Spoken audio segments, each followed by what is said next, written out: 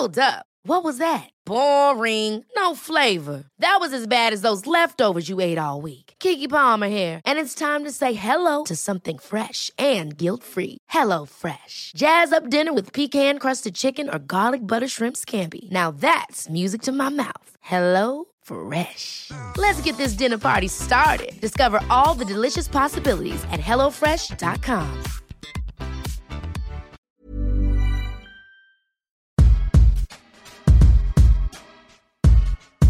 Welcome to Food for Thought, a podcast gabfest wherein a multiracial mix of queer writers gather around the table to talk about sex, identity, oh my god, culture, what we like to read, and who we like to read.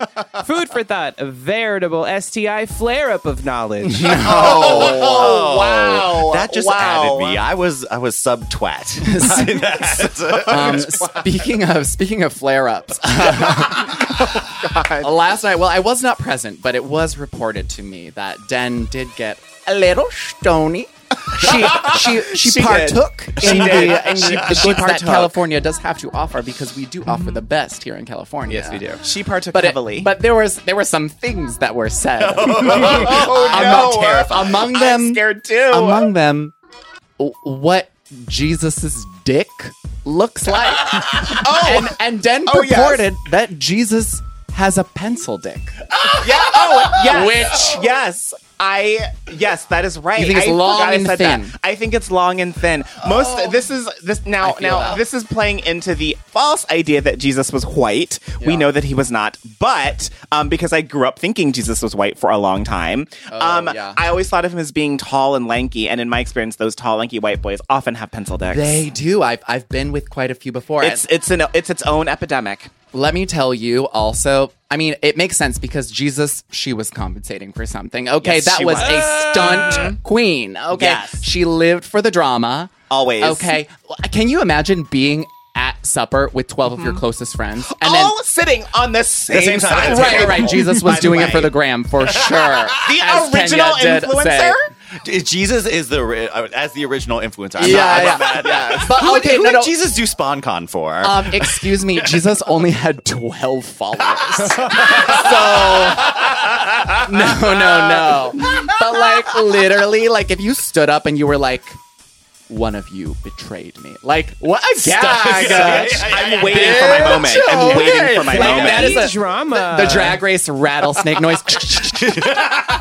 That is the mood, you know. Oh my goodness. True.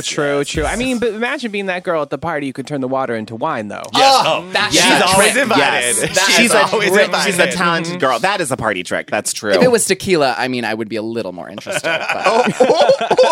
Actually, you're not wrong. I do love tequila. What's up, y'all? My name is Tommy Teebs Pico, Indigenous American poet, screenwriter, and currently in the running to be the jumpiest bitch in American history. I seriously can't even be in the kitchen at the same time the toaster has some bread inside of it. So this is too much stress for me. Can't do it. I ain't the one, bitch.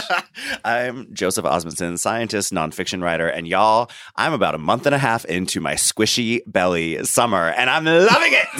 Oh, my Lord. I'm Fran. I'm a writer. I'm an editor. And contrary to popular belief, my body is not a wonderland. It is hell on earth. Girl, no, that's yours, mama. That's yours, mama.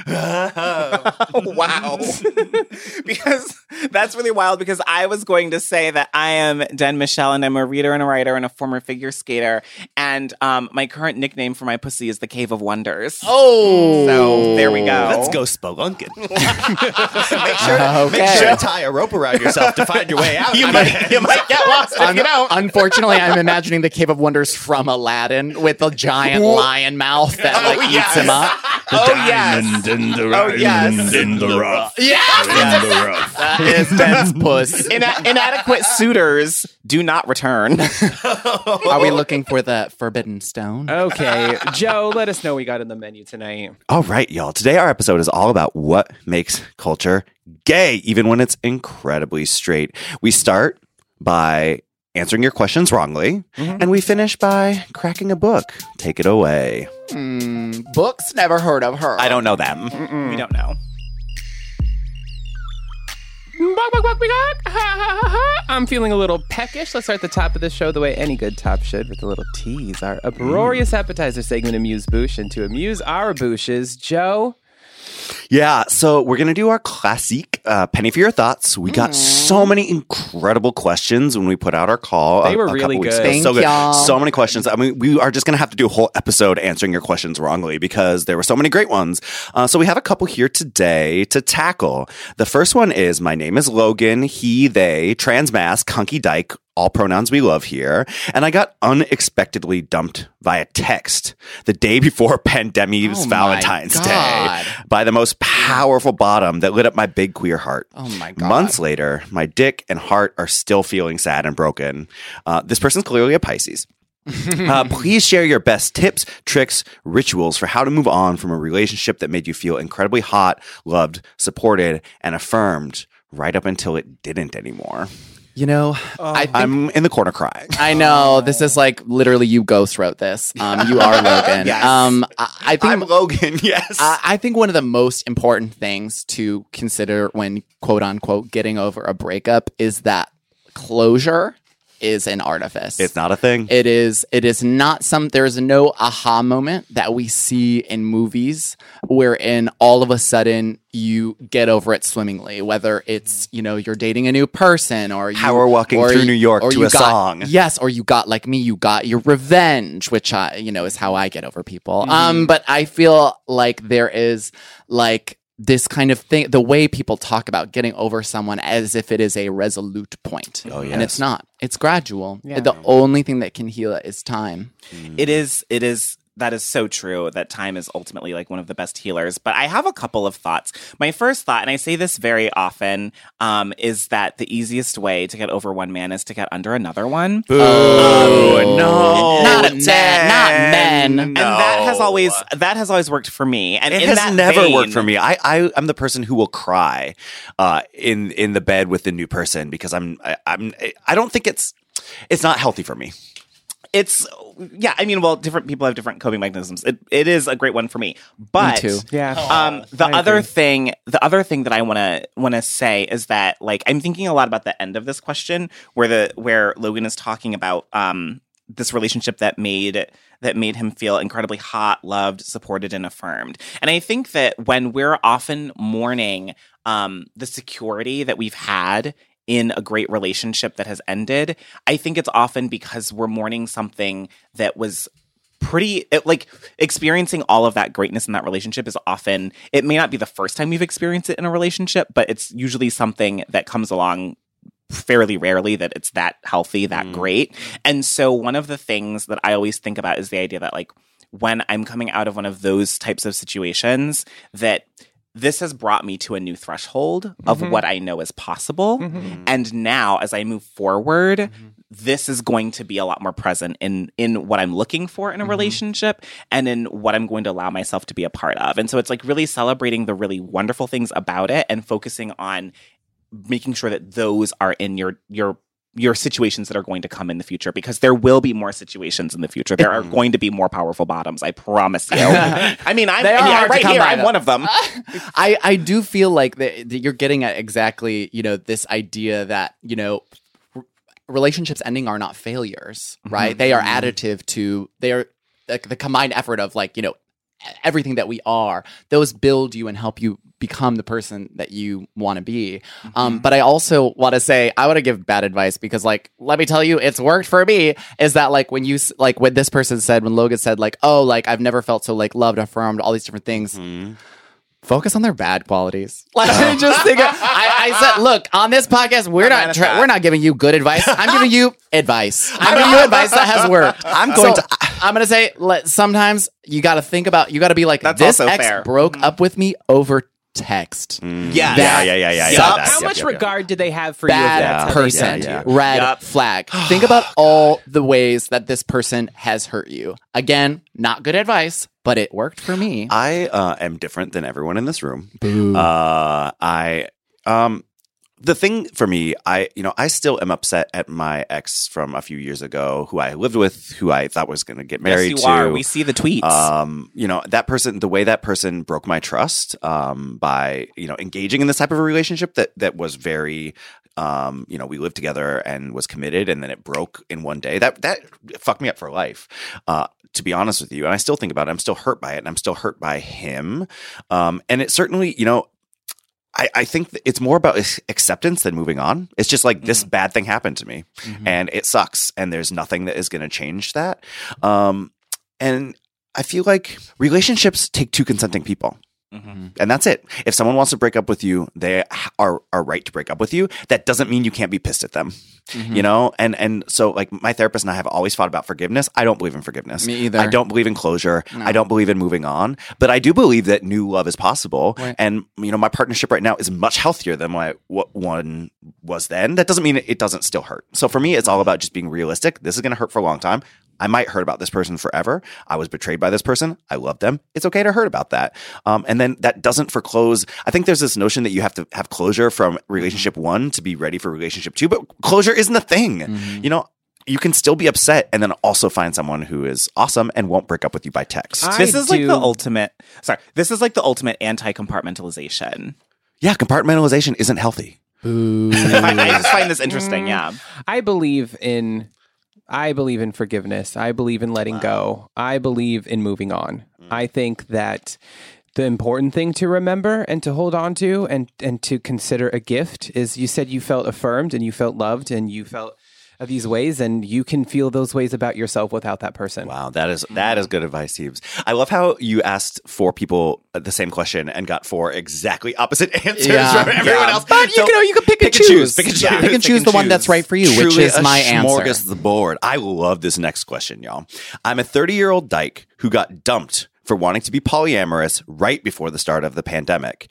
I'm coming out of it fully vaccinated and with a lot of therapy under my belt. I've had great success fucking around and having a great time for probably the first time in my life.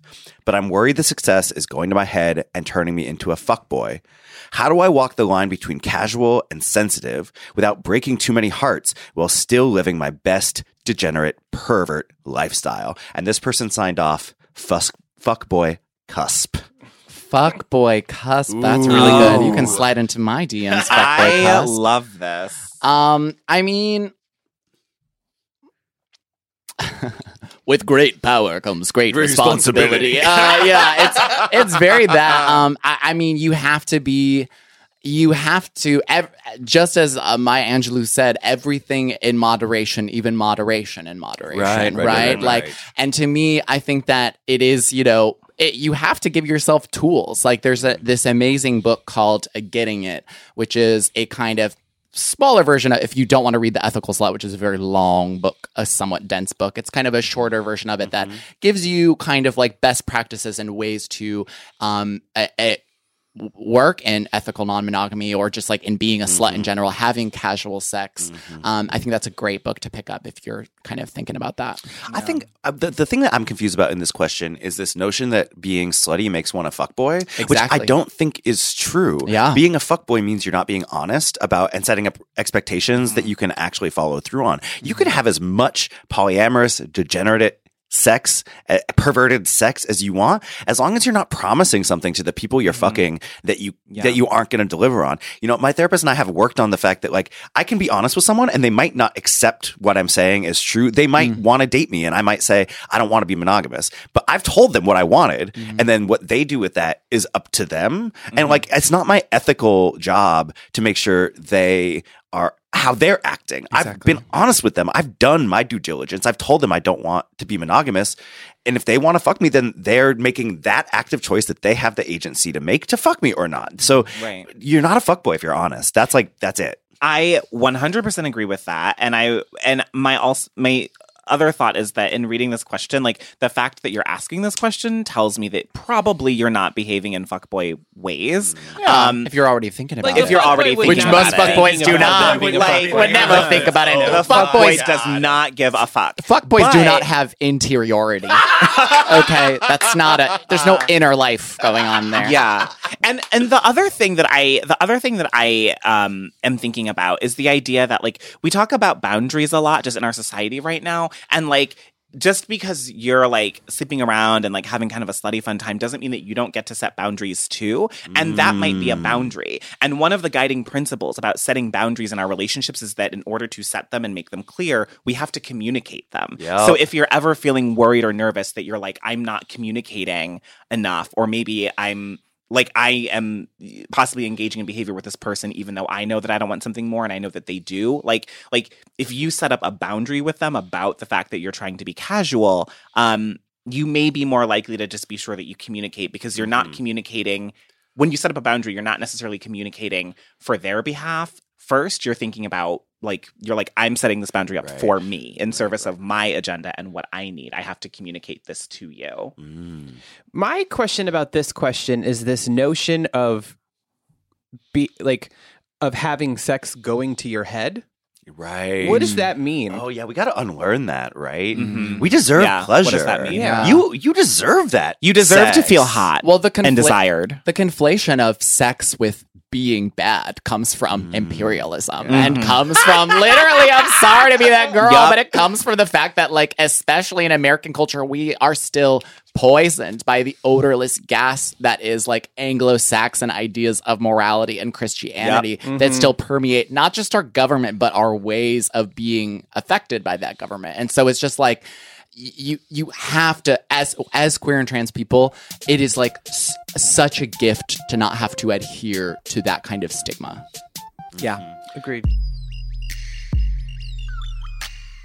It's time we get to the meat of our discussion, the thought process spelled T-H-O-T. T-H-O-T. And Fran has got our bratwurst this week. Joe, what you are not seeing in the studio right now is Joe's full spit take, which is just... I took a drink of water right when which you know not to do when Teebs is speaking. I'm so sorry. That's your fault. Clean up on aisle me. No. Today we were talking about gay culture, quote unquote. And let me tell you, there's this kind of funny thing about gay culture, queer culture, or rather funny thing that gays and queers do, which is we like to call things gay when they're like not gay. You know, we like to call things queer when they're like not, and like Cher, she's not gay. But she's gay. So gay. She's so It's gay. a ministry. You know It's what our I mean? ministry. You know Britney what I mean? Spears is aggressively straight and so gay. Yeah, gay. truly. And it's like, and I really am one of those assholes that has a very capacious definition of the term queer and the term gay. And I use these umbrella terms with abandon, but with a self-awareness as well in a very chaotic way. And I think I am not alone in that. I think that the foundation of this podcast and a lot of games that we play with that trope, Yes, right?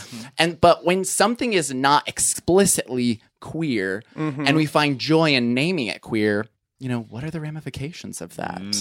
And we've talked about labels, we've talked about naming things, we've talked about how language is important. And so I want to know from all y'all, I want to hear this answer. What is one of the first things, a poignant memory where you were looking at something and you were like, that's not gay, but that's gay?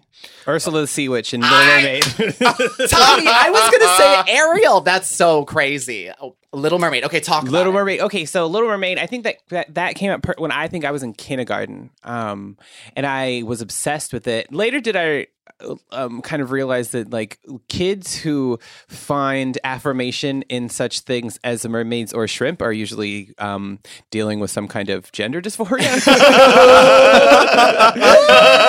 Mermaids are trans. Can confirm. But oh no, seahorses, not shrimp. Sorry, seahorses, because like they're The dad gives the birth. Yeah. Yes.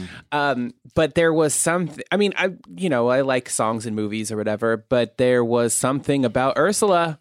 There was something about Ursula. And she was a witch and she turned me gay. I will also, caveat that shrimps' hearts are located in their heads, which is queer. Not Not gay. Not gay, but queer. But queer. For sure. When we got basic K-ball, my junior year of high school, and we had Comedy Central. Comedy Central used to run movies, and they ran the Rocky Horror Picture Show. And I was just channel surfing, and I saw Tim Curry as in the Rocky Horror Picture Show. So lucky. And Tim Curry is not gay, but my fucking God. That's the gayest shit you've ever seen. Oh, and I didn't even necessarily, I was like, what the fuck is happening? And I had that tingling feeling where like something is happening and I don't know what's going on. And it probably is because I'm a weirdo bisexual.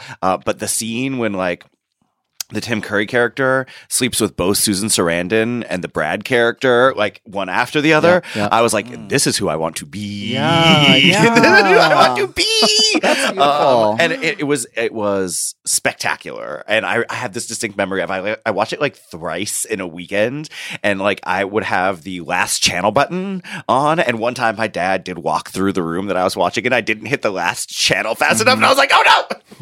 For me, it was definitely, I mean, I said Ariel, but I was also, Greek mythology was very formative to like my queer cognizance, and Hercules, that shit is gay. The Disney movie, especially, like a god that was like, subdued to become immortal, and then their whole life they fell out of place, and then all of a sudden you realize you belong to this like upper echelon of amazing people. Like that to me is like, so I remember feeling healed by that because I felt so as all throughout my childhood and teenage years, I had always felt out of place, always felt like I had the wrong family, was born in the wrong city, was not living the wrong life, and that Hercules created this narrative wherein like there was this Emerald City kind of moment. There was something else. How gay. Yeah. It was also horror, to be honest with you, because in scary movies, the girl who was put upon the entire movie beat the bad guy in the end. And that was just like sublimating feelings of being bullied and imagining myself as the final girl. Yes. I love that. Yes. That's so true. Den? So for me, I would say one, when I was a freshman in high school, there was a really incredible sitcom that premiered on UPN called Girlfriends, starring one Miss Tracy Ellis Ross. I've heard of it. Yeah, starring Tracy. Produced by Kelsey Grammer. Shockingly produced by Kelsey Grammer, but starring Tracy Ellis Ross, Golden Brooks, Persia White, and Jill Marie Jones. And this show was a show that I would come home from figure skating practice on Monday night, and the first thing I would do was plop down in front of the TV so I could watch Girlfriends. And there was something about just the way these four like friends kind of operated that made me feel like, one, that I was seen as a gay, at the time thinking of myself as a gay boy, and all of the ways in which I felt like very feminine. And also, that was like the first TV show where I kind of became aware of the idea of chosen family and this idea that you can have people that weren't born into your family who can be closer to you and just as important to you as your actual like I guess genetic or biological or whatever family. There are other shows before this that did that, but for me, in my trajectory growing up, this is the first time where I began to understand that concept, like going out on your own and building your family to be in the face of what you need it to be. I was gonna say, coming off Girlfriends, I was thinking about living single. And Kyle Barker is a straight man, but he's so gay. He's so gay. Kyle Barker. No, that Kyle man is Barker. gay. That man gurgles balls. Happily, enthusiastically. Den, you're touching on something that, like, I think hits all of us in different ways, is that, like, a lot of models for gayness and or queerness and or womanhood, queer womanhood, like start with this projection of self onto a powerful femme, an evil femme, like a women character that passes the Bechdel test, right? Like an independent woman, a diva. Like we are constantly drawn to that, like feminine energy exuded by Tracy Ellis Ross or Diana Ross or Cher or Janet or, all of these people that we idolize. I'm curious, like, where in like femininity lies queerness, gayness? What were like the things that you were thinking about with that? Specifically with songs, it was imagining it from the woman's perspective meant that you could sing to a boy, and like that's what I responded to. I'm this whole conversation, Fran, what you're touching. So I'm so interested in everyone's responses. I feel like everyone's responses sat somewhere entirely different. I'm thinking about like the aesthetics, the femme aesthetics.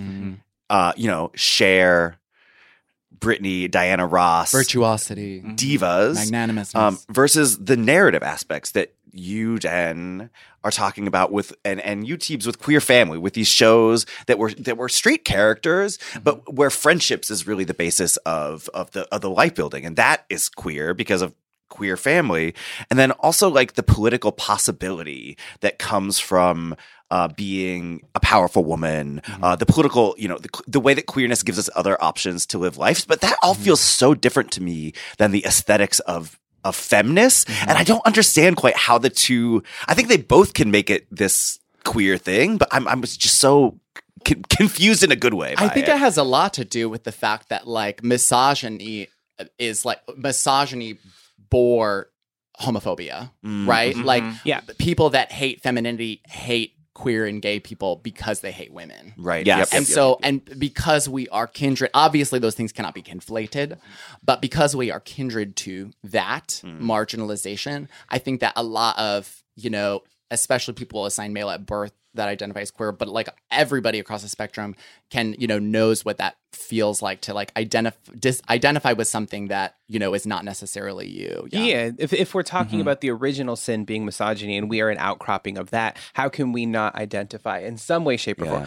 Maybe not identify as, but identify with. Right. Or that's the thing you want to be, but that you're not allowed to be, right? The powerful femme is like who, it seems like we're identifying with that figure. We want to be able to be that figure. We want to be busty Ursula coming in and sort of seducing and act, and even the physicality of it. We want to be able to dance like Diana Ross, but we're policed in our, bodies that are perceived as cis men, and we're not allowed. So it's sort of the way that I think about queerness in this sense. There's always excess. Queerness to me is like super saturated. There's more than one container should hold. It's camp in a way, right? It's excessive. And I think that when you're younger and queer and you might want to swish your hips or identify with that, it's really freeing to see people who are excessive, who are just over the fucking top in the way that Cher, Diana Ross, and Britney all are. Just ridiculous human beings. At least there's the perception with a diva character, there is the perception of somebody walking in their own strength, declaring their power and their truth. And reveling in it. Yes, and at least that's the performance of it. The reality is that these women are being taken advantage of by a system of capitalism. Right. Right. But we look at them and they seem free. Yes. And I want to be free. And who am I to feel free? Right. And that is queered, especially when they are entering into a space that they were not invited. Like, I think a lot about, like, Miss Piggy. And I think a lot about how, like, part of the reason, like, she is just, like, my archetype for everything that I stand for is that she is constantly kind of living a life that you do not expect a pig to live, like a fabulousness, a grandeur, a complete sense of self where like, I am hot, I am glam, I am everything. And I think a lot also about, Janet Mock has this amazing interlude in a Blood Orange song where she talks about how like this idea of doing the most and how her favorite images are images of people, queer people, marginalized people stepping into a space that they were not invited and showing all the way up. And I think that is just like so beautiful and so healing. I mean, it's like, I think about disco music, Four on the Floor. Yeah. Which, of course, disco was a huge aesthetic that was literally gay. Like, there was a lot of queerness in the disco nightlife. And one thing I love about living in New York in this time is I feel like there's been such a great resurgence of a more inclusive nightlife, more healthy nightlife, a nightlife that includes sexuality in more healthy ways, that is hopefully less damaging to women and people of color. But, disco is just, it's music. Music cannot fuck other music. It cannot possibly be literally gay. And yet Four on the Floor is so excessive, over the top. There's strings happening. Why are all disco songs 12 minutes long? And like just repeat the same fucking chorus.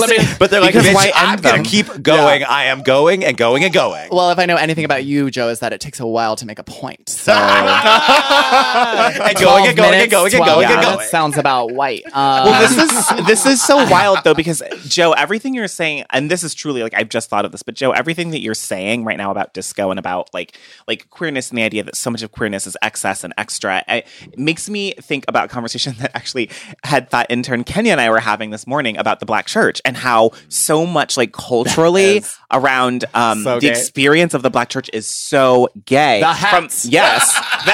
Let's start with the hats and the processionals walking down the center aisle in your Sunday best, but also, I mean, there's things like the praise dancing that happens, like with the teenagers that do the choreographed dances that are just like praise dances. There's literally the choir, and the fact that a gospel song often isn't under 10 minutes in a Black church service. Like speaking in tongues. Speaking you in are eating tongues. God's ass when you are. Come on. Yes, you are. Yes, you are. I'm gonna dig a little deeper. I want to talk about the flip side of this, because if I want to get spicy, I will say we don't get a lot of hate mail, shockingly. Like, I feel like we have, a hater here or there, but like, you would think that this faggot podcast would get a lot of hate mail. I mean, sometimes you read those reviews and you're like, fair. Exactly. But the most criticism we have ever gotten on a podcast episode or remark that we made was when we one time proclaimed that Pete Buttigieg was not gay. Oh, that is true. And yes, that's true. That was obviously a shitty thing we said for attention, but it also is based in a kind of cultural truth. And so what I'm getting at is that there were a handful of people that were very upset about the kind of gatekeeping and or misnaming of what that kind of platitude was, which is, in all honesty, mostly just a punchline. Like, that's what we do here on Food for Thought. But it also is just having fun, right? Which is gay. So I'm curious with y'all, in retrospect, why do you think that was such a tender point for the people that did write in? And why do we kind of stand by it, if we do? I actually have been thinking a lot in this conversation about the relationship of gayness to queerness and gayness and queerness both to capitalism, because I think one of the big things I use to differentiate gayness and queerness is that queerness is a politic that stands in opposition to capitalism. Like, there's an inherent justice mindedness in it, and an active decision to try to live one's life outside of the expectations set up by this heteropatriarchal white supremacist capitalist world. So, I think I very much stand by the fact, I would say Pete Buttigieg for sure is not queer. He and I do not share a politic. And I just think it's funny to say he's not gay. And I think it's just funny, girl. If you're really worried about being mean to Pete Buttigieg, if you look at the world and you're like, oh, the one problem is people are mean to Pete Buttigieg, I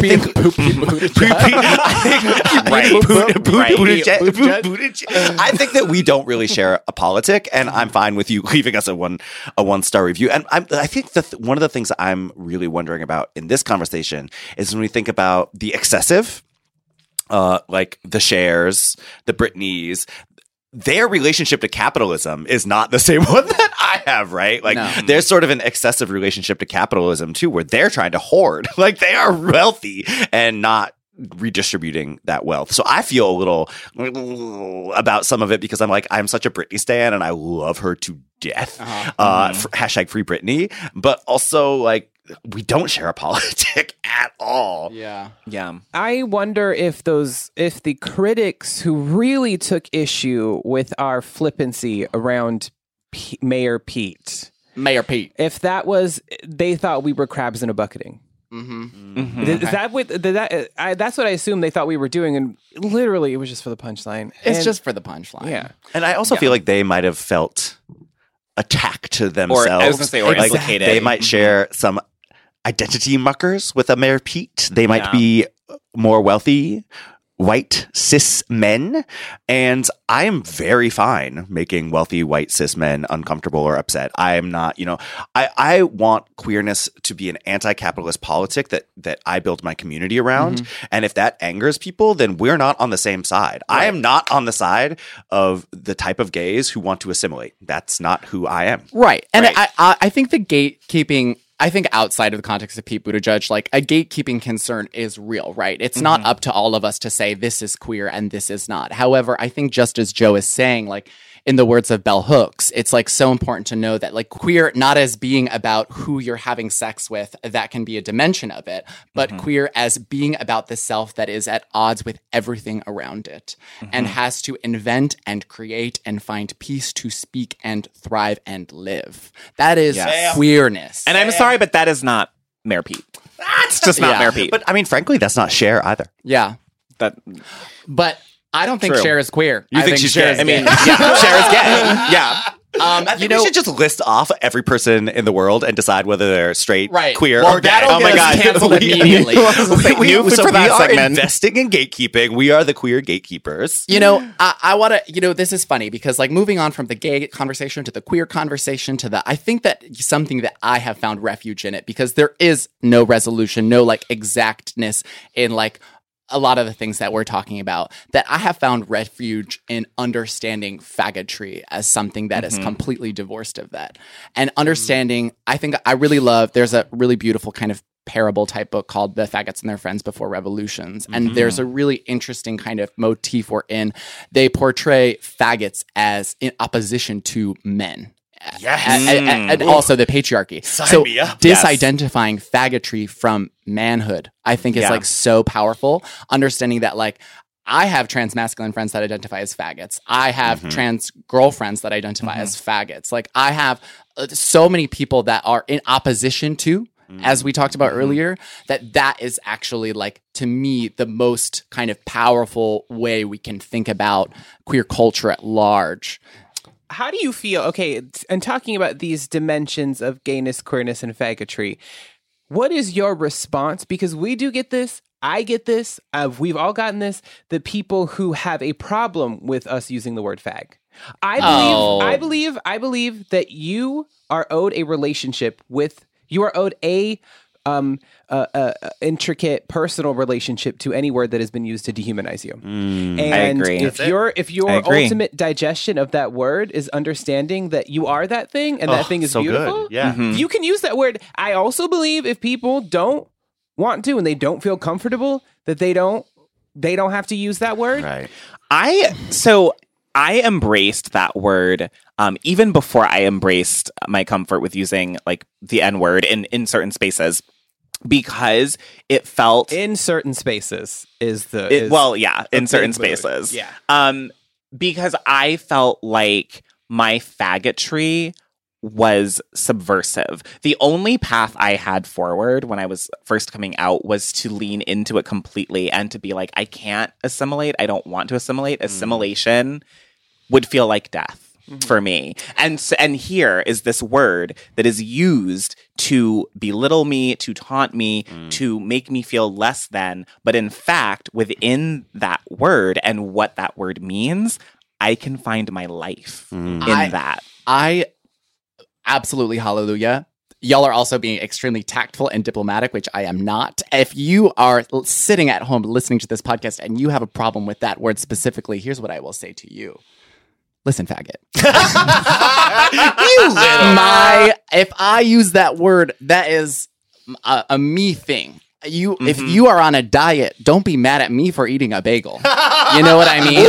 Like protecting yourself from whatever you are like kind of like a butthurt about that's your responsibility, not mine. I love being called a filthy little faggot when I'm taking dick. Oh yeah, my God, Teebs. I want to ask the most important high culture question I can possibly ask. We're going to be digging into Foucault. We're going to be digging into Judith Butler, and I want to know, why is the Housewives franchise so fucking gay? I have no idea, because it's literally the most evil capitalist people on the planet. The straightest Most heterosexual problems. But every faggot I know, I'm like, what you doing, honey? Watching Housewives. I think it's excess, but I really think that, we had a whole conversation about camp, if I remember correctly. And I do think it is that Housewives is camp in its so purest camp. form. Yes. Oh, in its my purest God. form, because camp in its less pure form is camp that is aware of itself. Yes. Like the RuPaul, Yes. I mean, maybe Cher is a good example, totally aware. Camp that does not know it's camp is pure, and that is Housewives. Prostitution. Oh, I was with Teresa Giudice and Ramona Singer. Literally, that's the only scene. Oh my Yeah, God, that pure woman is camp. Trump in a dress, but it is gay. I swear to God. So true. I also keep in mind, let me be honest and say that I've only ever seen one scene of Real Housewives, like actually, and it was prostitution hoa. It was that moment. I do. It's not required reading. Don't do it. I'm feeling full, but like I could fit one more thing inside of me. Den knows how I feel. Yes. And this week, the cherry on our top is Fran. That's right. I have grown as a person a lot over the quarantine, and one of the things that a practice I decided to reintroduce into my life was reading. Ew. And this is hard. Gasp. This is hard because shocked. I can't read. I'm illiterate. But I'm just kidding. I did, as one of the first books that I did start to devour was Hanif Abdurraqib's The Little Devil in America. It is a phenomenal book of essays about Black performance and a history of Black performance in America. And what I love about it is that, yes, it's a book of essays, but y'all know Hanif, he's a poet by trade. And his prose is poetry.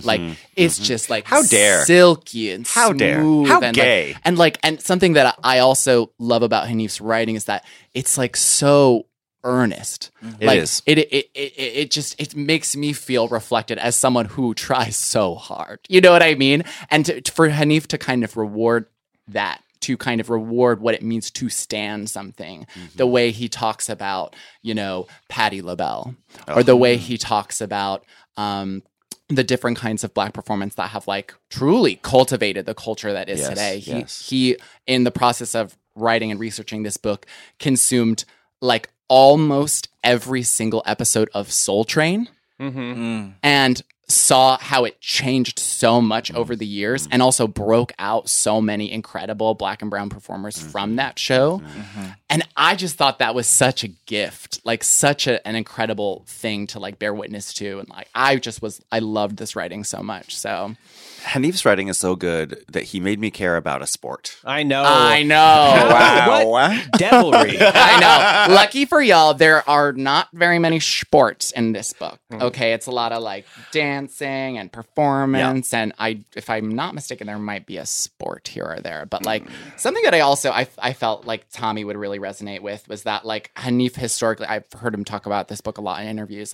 Hanif historically is really pained by the experience of writing. Yeah. At least his last few books, he's talked about how the experience of sitting down was something that was a little agonizing with each book, and that this was the first book that he was excited to write. Wow. That he couldn't stop writing, and he was so enraptured by everything, all the research that he was doing for this. And I was that was so inspiring to me, because I was damn, I want that project. I want that kind of thing that you look forward to at the end of the day. But it comes through in the text, even though it's very sad, because it is Hanif who is, writes a lot of stuff that is heartful and emotional. It's emotional. But it also is based in joy and magnanimousness and the things that really cultivate so much of American culture today. I'm just mad. I mean, I'm in a fight with Hanif because that's the only person who wrote more books in a shorter period of time than me. Oh, and he keeps writing the Keeps books. writing books, I'm yeah. give the girls a break, Hanif. Jesus.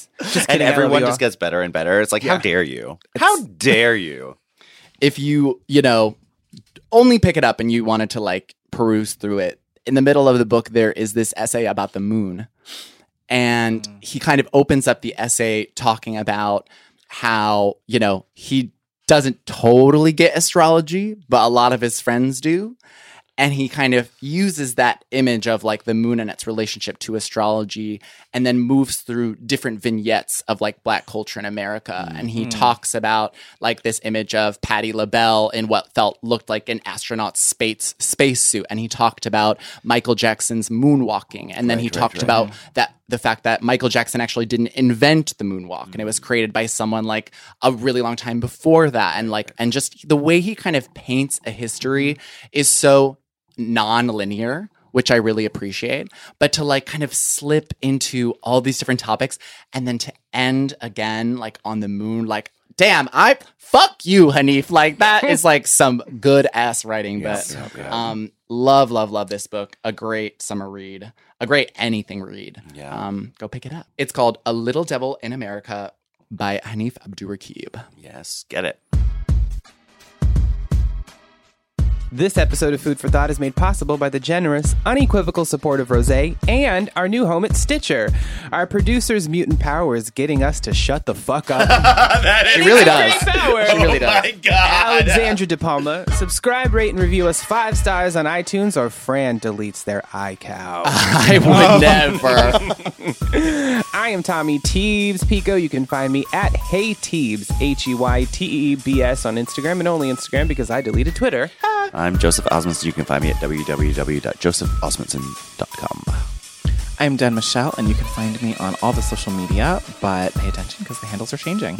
And I'm Fran. You can find me at Fran Squishco on Instagram and Twitter, and you can also subscribe to my newsletter there as well. You can subscribe to our brand new and improved newsletter at foodforthought.substack.com for some extra delectable content, and check out our brand new merch. That's right. Hats, tees, morally reprehensible thought goods at foodforthoughtpodcast.com. Find us on Instagram as Gay Sluts Who Read, and join us on Facebook and Twitter at Food for Thought Pod. And finally, send your questions, thoughts, concerns, and dick pics to thoughts at foodforthoughtpodcast.com. As always, that's food, the number 4, and thought spelled how? THOT. See you next week. Mwah. If you were delighted or perhaps enraged by this conversation, let me tell you, you can go back and listen to the episode that we were referring to. The title is called Pete Ain't Gay, and we stand by it. We stand by it. Thank you for listening to our backlogs.